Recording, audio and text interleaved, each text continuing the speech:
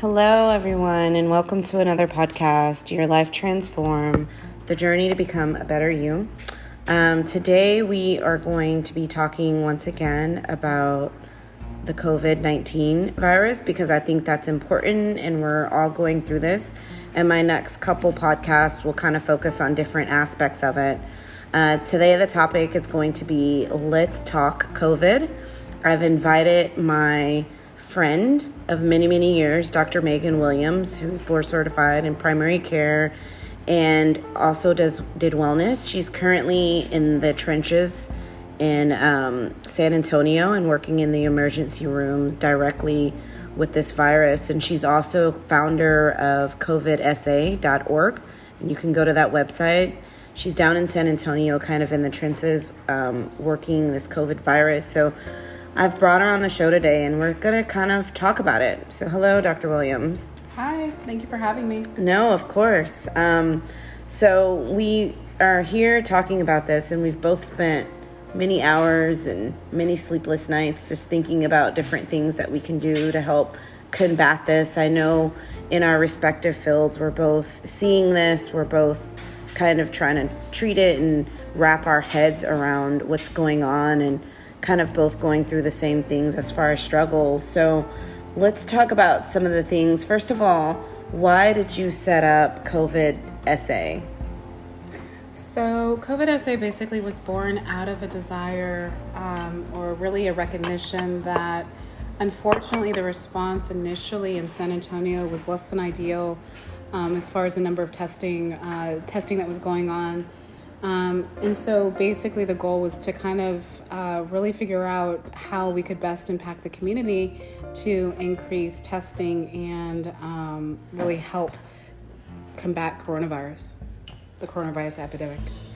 No, I think that's a great idea. One of the things that I feel, and I don't know how you feel about this, is in general, we kind of started a little bit behind the curve on this, and now it's spreading pretty widely and obviously affecting everybody and affecting our economy. I felt like one of the biggest things here in the U.S. is we just did not have enough tests to test people. And I think that was a lot of the concerns in general. And now that the test is more available, clearly there's going to be more people who are going to be positive. And then there's also kind of this thing where now our labs are getting kind of backed up. So what are you in general looking for as far as when to test? Or you feel like we should be testing everybody? What are your thoughts on that? Yeah, so, initially there's a bigger issue, and that's one of supply. As you know, we were kind of talking about this earlier. There was not a great supply. The U.S. had kind of declined using the World Health Organization's testing capabilities. And so due to that, we didn't have a lot of testing. We still don't have a lot of testing available. And so with that in mind, I think there's actually a meeting with Bexar County Health District, Metro Health District, earlier this evening, and they kind of liberalized the testing guidelines, and I think that it's a good thing. So basically, healthcare workers are people that are otherwise high-touch contacts, people that are household contacts of people that are COVID positive. And actually, let me back up. So high risk would be the people that are household contacts of people that are COVID positive. The kind of medium risk would be the healthcare workers or people that have a prolonged exposure to people who are COVID positive. The medium risk as well would be the people with comorbidities like diabetes or asthma. Those would be kind of medium risk. And then, of course, the kind of lower risk, they used to classify it as lower risk, but now they're saying unknown risk, which we know to be true because a lot of the carriers of COVID are asymptomatic. And so as I see it, the high risk tiers and the medium risk tiers should be tested. Yeah, well, that would be kind of a lot of people that need to be tested, essentially. So essentially, you're saying people who have a COVID positive and they're living in the same household. So you're COVID positive, you live in the same household, you're obviously at high risk. I think a lot of them are being tested. For the most part, I guess the concern is this medium risk where you have someone who has an autoimmune disease or diabetes or even obesity, and they have symptoms and they may or may not be getting tested positive, as well as a lot of the healthcare workers that aren't getting tested positive. So we all know kind of some of the precautions to take, such as 6 feet, social distancing. I think a lot of us are doing that. Most of the cities in Texas or counties are pretty much on shutdown right now. What are some of the other things that you are recommending to patients that you see in the ER? So in terms of reducing spread? Yes. Mm-hmm. Okay. So yeah, you already really touched on this, Dr. Hamilton. The bigger thing is social distancing. I can't say that enough. The big deal with social distancing is that when you look at the spread, I mean, hands down, the best way to kind of help combat the spread is obviously not to have the spread in the first place. I think the other thing, hand washing is going to be absolutely key. With soap, ideally with soap. The interesting thing about soap is that it doesn't have to be antimicrobial. It's really the mechanical rubbing process. So 20 seconds, tops of hands, in between fingers. It's the mechanical removal of the bacteria in addition to the soap, but like I said, it doesn't have to be antimicrobial for that reason. So yeah, social distancing, hand washing, and then staying at home. For those patients that are truly high risk, the reality of the situation is that social distancing shouldn't even be an option for them. They really just need to stay home, because if you're at home, you can't get sick. Yeah. And I think a lot of people are doing that. I think the point that you made about it doesn't have to be antimicrobial necessarily, hand soap, because a lot of times you go to get hand soap antimicrobial in the store, you can't find it, and it's actually the mechanical washing that kind of takes all the bacteria or the viral load, and bacteria for that matter.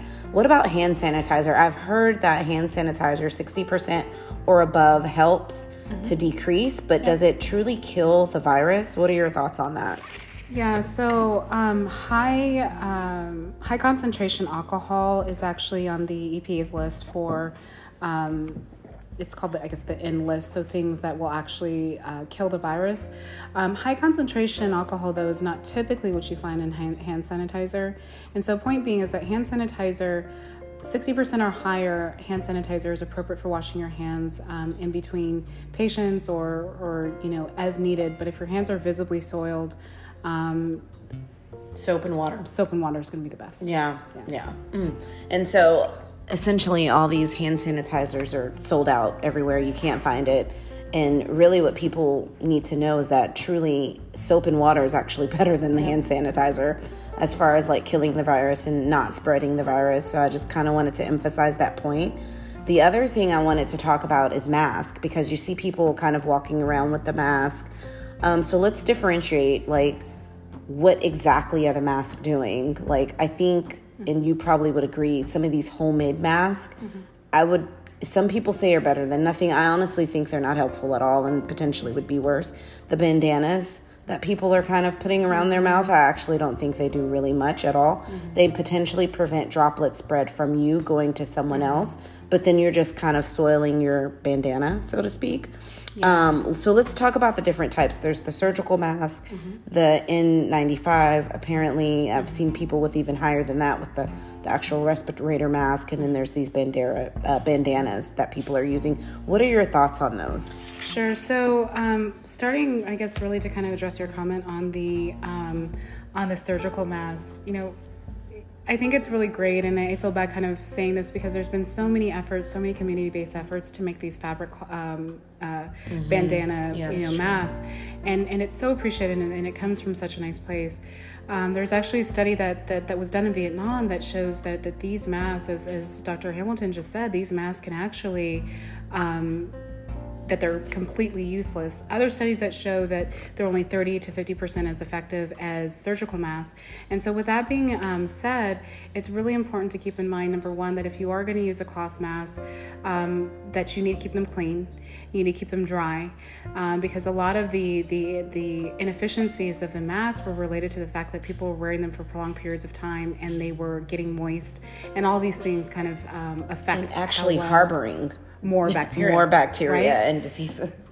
And so, so that's the first thing with the cloth mask. So I guess I would say that I feel that the cloth mask could be an acceptable alternative if you keep them clean, if you keep them dry.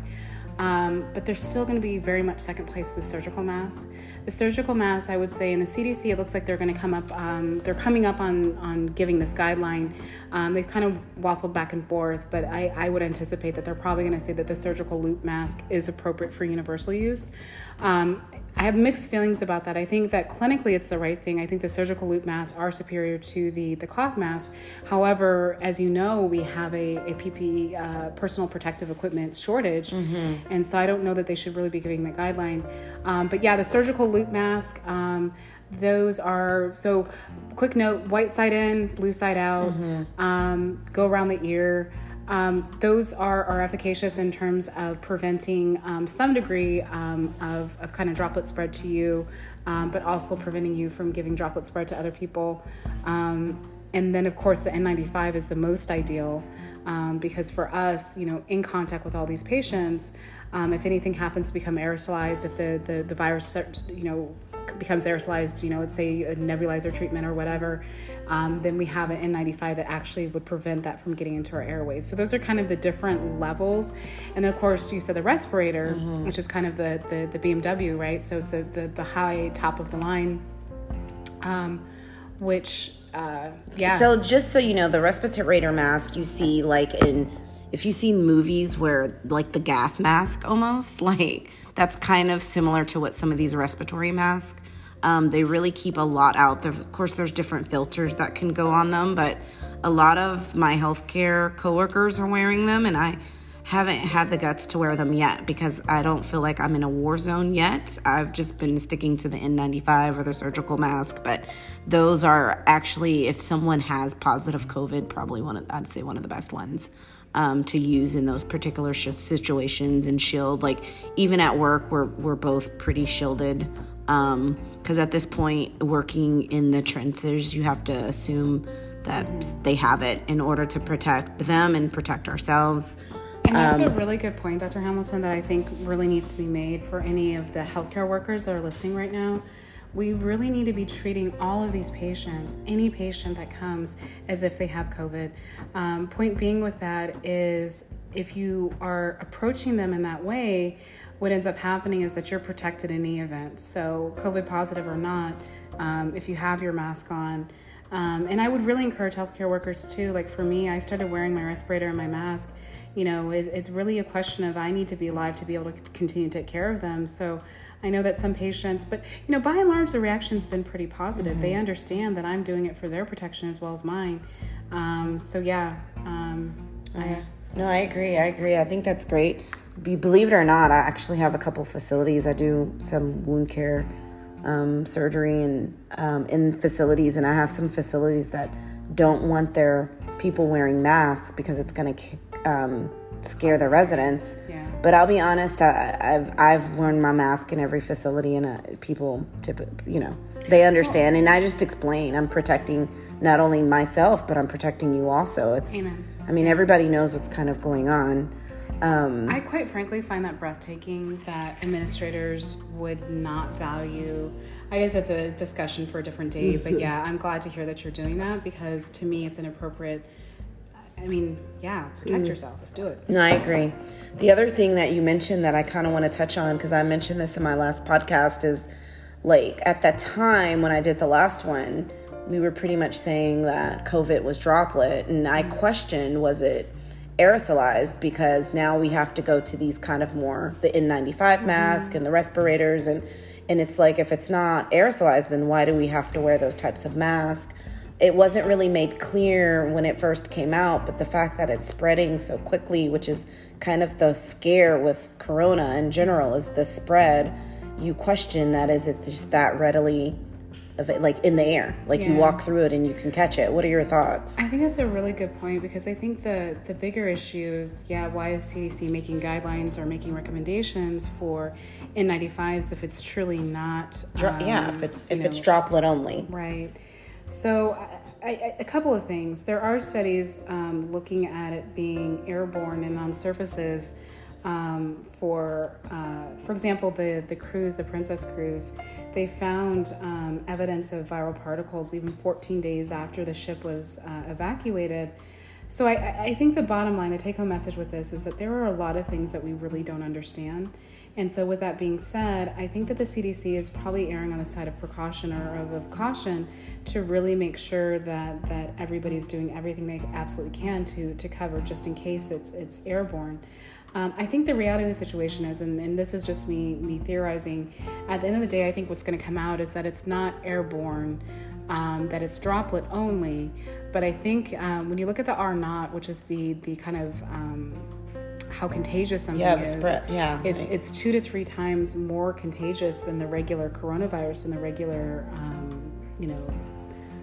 common cold. And so with that being held in mind, like 2 to 3 times more contagious, it then makes sense, at least to me, this perception of it being airborne. It's just that it's that darn contagious. So like, I sneeze and I touch a surface and someone comes behind me and rubs their eye, whereas with a common cold, that might have been something that doesn't develop into a cold. With coronavirus or COVID-19, it does. So I suspect that it's still droplet, but the bottom line is that I agree with CDC guidelines in that we just don't know. Yeah, and honestly, for me, I'm erring on the side of airborne, because like it's just spreading so quick. You're right. The R0, the spread is just so high. It's that's what's so concerning. So your thought is that it just is so like highly infective that people are getting it versus other potential common colds or viruses are not as infective for certain people. So let's kind of talk about that some more. So my first question is how I've actually saw some studies that it does last in the air, a very short amount of time, but it can last in the air for minutes. What have you seen as far as surfaces? So the whole Princess, because for the whole 2-week thing came from that cruise ship, but can somebody really be infected that long? And what have you seen? Well, so it's important to note that with the cruise ship, what was found was not actual kind of full viruses. It was virus particles. And so once again, it's not clear. The infectivity of the virus particles is not clear. And so there was traces of the virus up to 14 days out. But how... So that she's saying essentially she's not sure if those traces actually would infect people just because there were traces. Okay, correct. Yeah. Yeah. So that's the real question, right? So we know that there's traces left behind, but really what is the impact? What is the reality in a clinical sense of those traces? So how long can it last on surfaces and infect somebody?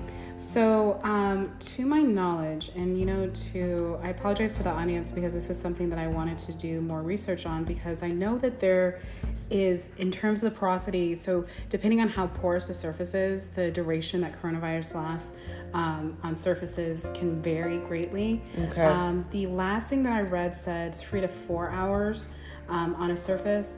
I don't know which surface that was, but I would assume that the more porous surfaces, that it lasts longer, and the less porous surfaces, it would not last as long. But the point being, the spread is the same. You got it from a droplet. Somebody wiped their nose, somebody sneezed or coughed on a surface, and then you go behind and touch that surface. And it's not just touching, now it's on your skin.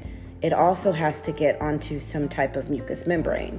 So guys, this just in, so the New England and Journal of Medicine, they just published a study that tested how long viruses can remain stable on different kinds of surfaces.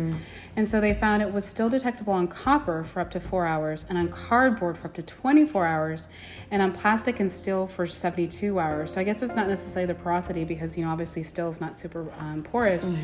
But So yeah, a high, bottom line is a high variable amount of lifespan on these surfaces. But still, they said in all of these scenarios, there was a very rapid decrease of the viral load on each of these surfaces. And so the risk from touching them over time is going to decrease. So once again, the take home is that viruses are not super stable outside of our bodies. You know, they're supposed to be in our bodies. That's where they're comfortable. UV light destroys them. But to keep in mind that once again, you know, using that the data from the Princess cruise line, you know, 14 days still having viral particles, you know, and I'm sorry, just looking at the New England Journal article again, it says, you know, particles, it's not very clear about how many particles you need to actually become infected. If the virus is very potent, you might need just 10 particles get infected, while others you might need millions. And so the crazier kind of proposition with that is with the Princess cruise ship is if it was there in 14 days later and you only need a particle to get sick, well, the presence of particles in general tells us that, gosh, yeah, it could last that long and people could get sick 14 days out. I mean, that's a long time. So it's important. That's why people are kind of Cloroxing and disinfecting, because even if somebody does sneeze or whatever, once you clean that surface, it's gone. So that's why it's very important. Like when I go to work, for example, I clean everything that I'm going to touch before I touch it. At home, I often go back at least once a day and clean the high touch surfaces, even in my own home, either a Lysol spray or Clorox, light switches, toilet flushes, you know, just kind of things like that, because an easy clean of that can kind of get rid of these particles. And so I just kind of want to reiterate your thoughts on this. If they get it on the skin only, will they be infected? Well, I mean, that really kind of speaks to what is the skin surface broken? Mucous membrane's 100%. So if you got a droplet on a mucous membrane, eyes, mouth, nose, absolutely. But yeah, I mean, if they have a break in their skin, absolutely. I would say yes. But if you just like touch a surface and you have closed, I think the likelihood of that is low. Okay. And I just kind of want to reiterate high viral load, kind of what Dr. William was saying, like there's different, like in the potency, there's different loads that viruses can carry. And so essentially what this article was saying, what she was saying is that in the event you have a particle that has a lot of the virus in it, which means high viral load, the chances of you catching it is higher than a particle that has less of a load. And that's kind of with any virus. So just to kind of reiterate that for those who didn't understand that. The other thing I wanted to ask you about is we had talked about earlier about blood type. So I thought that was very interesting. Can you kind of expand on blood type? Yeah, so I actually had a patient ask me this question, and my first impulse was, you know, I don't know how many of you guys remember, there was like a, you know, what is your blood type diet? And it was really debunked. And I was like, well, of course not. Blood type doesn't have anything to do with this. But the interesting thing, guys, is that it actually does. There was a study that had what we call a strong N, meaning that there was a lot of people that participated in it, 2,000 people. And what came from this study was that people with blood type A are more likely to contract COVID. And then more importantly, people with blood type O usually have better clinical outcomes, which is pretty, you know, encouraging, at least for those of us that have low type blood. Not me. It's very, very common. And so it portends, it predicts a good outcome for patients with that blood type. So yeah, there actually is some evidence, pretty strong evidence that blood type correlates with outcomes. That's very interesting. And then we're both into wellness. How do you feel about things that we can do currently to either boost our immunity or prevent the virus, or if we get the virus or feel sick? And I'm not talking about getting the ICU sick, because that's a whole different type of treatment. But just, you know, we're feeling kind of sick at home, like flu-like symptoms, cough, cold. We're both seeing a lot of patients in the ER with these kind of symptoms. What can doctors recommend, or what can patients do to kind of treat this at home? I'm into antioxidant therapy. I know you are too. What are your thoughts on some of the treatments? Well, so in thinking about this, guys, I think first and foremost, I want to say that the first line of treatment, thinking holistically is making sure that you're getting enough sleep, making sure that your diet is balanced, making sure that you have adequate amounts, like Franchelle said, of Dr. Hamilton said it, like of antioxidants, vitamin C, vitamin D, zinc. These are all very important things to have just kind of in your baseline habits to help prevent illness. Now, once you're acutely ill, your question, I guess, was a couple-fold. Once you're acutely ill, making sure that the minute that you have symptoms, as far as the evidence is concerned for, for zinc, early initiation of zinc appears to be important in terms of how much the zinc is really going to be able to help you. So the minute that you have those symptoms, to start on the zinc. How much zinc would you recommend? So the recommended daily allowance is 8 milligrams of zinc for females and then 11 for males on a daily basis. It's also important to note vitamin C is water soluble. It's really hard to overdose with vitamin C. I believe it's 1,000. Yeah. So 1,000 milligrams per day that's recommended. Yep. So point being with that, vitamin C and zinc on a daily basis, you really can't go wrong. And and I'll be honest, that's kind of things that I do for preventative, in like kind of more sicker patients. I even give, I'd like to do IV therapy, and I even give higher doses of both of vitamin C in order to kind of it's a very powerful antioxidant. And so these are for patients who aren't sick enough to go to the hospital, but either A, you want kind of preventative and kind of boost your immune system, or B, you're starting to feel sick and you want to kind of catch it early. The other thing that Dr. Williams kind of pointed out is sleep. Sleep, everyone hopefully should know by now, can actually decrease your immune system. And so that's, as we're up here talking lack of sleep, we're like, make sure you guys get some sleep, even though we're not sleeping. But that is one of the important things that you can also do to try to kind of prevent yourself from getting sick. So if you have not been sick, and hopefully you have not, there are other preventative things that you can do. So I just want to recap. We talked about social distancing, washing your hands using soap and water. That's the best over hand sanitizer. Surgical mask if you're going out. And I would honestly recommend,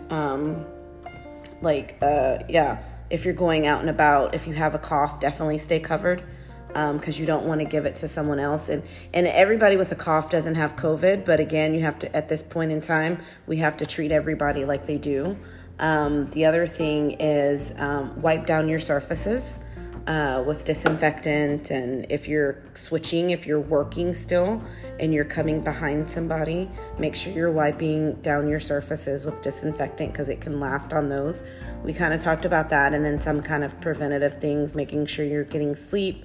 I would probably start on zinc and vitamin C now, and multivitamin, and then in general, just healthy eating. And I've stressed that in other podcasts, how it can be effective, but just keeping yourself healthy. Now we're all at home. This is the time now. We can start cooking healthy, exercising, kind of doing the things that we need to do in general to take care of our bodies. Dr. Williams, do you have anything else to... I think really, I think that's a good summary, Dr. Hamilton. Really, the bigger message that I want to get out to people is that, first, really kind of two parts. One is that the social distancing and staying home is going to be absolutely key. Dr. Fauci was quoted as saying that there's a certain inevitability that everybody at some point in time will have this, but really the goal is to delay so that we're not all sick at the same time. The implications of all of us being sick at the same time is that the healthcare system cannot support everybody being sick at the same time. Yeah, totally overwhelmed. And then the more important thing too is that for the older patients that contracted is, mortality rate for patients greater than 80 years old now is about 15%, estimated to be about 15%. That's huge, guys. That's like 1.5. Yeah, 1.5. Yeah. And so in thinking about that, stay home. Stay home. Stay away, make sure that you're doing the social distancing. The other thing too that I think is important to comment on is the testing. The testing has to occur. That's not anything that anybody can do, but just as a general comment out there is that the testing is so incredibly important to do what we call flattening the curve, because obviously if you know that you have it, you're able to stay home. The people are more apt to not to go to work. If you're positive, you're not going to go to work. And so really that's kind of the things that Dr. Hamilton and other associates of mine are really working on, is to really try to see how can we increase amounts of tests that are out there. Yeah, because there are asymptomatic carriers, and I know people are talking about this on the news and in general. There's so many people who are potentially exposed or who have it and they just don't know. And those are the ones that can potentially infect other people and get them sick. They may not get sick from it and pass away from it, but then if they have other people that they are around that has decreased immune system, the goal would be for all of us to get tested. I guess, what do you do in situations where, and I guess you wouldn't even know, but you have no symptoms, so you wouldn't even present anywhere to potentially get tested? Like, there's not really much it's just, the only thing you can do is just the stuff that we've already been talking about. Stay at home, social distancing. I mean, there's not really much else you can do. Because even now in the ERs, like, if you have the symptoms, we're not even able right now to test everybody. At all, yeah. We're not even able to do that right now. And so, again, we're kind of working on it and figuring out a way for it to become more available. There are tests that are going to be a little bit more rapid and more available, but we've got to wait on that. So in the meantime, we all have to do our part and kind of learn from this and figure out other things to do during this time, which we will also talk about on future podcasts. Some of the things that we can do while we're under this kind of shutdown, lockdown, quarantine type of thing. Well, thank you, Dr. Williams, for joining us once again on the podcast, Your Life Transformed. Thank you guys all for listening. If you have any comments, please leave a message. Please like this podcast, subscribe to the podcast, and share it. We want everybody to kind of know what's going on and our take. And I know we're getting a lot of different conflicting messages on this, but we often are looking at the research and looking at the data and really won't put any recommendations out there that's not clear. And if they are not clear, then we'll clearly state that. So thank you all for listening. Dr. Williams, thank you for joining us. And we will see you next time on the podcast, Your Life Transformed.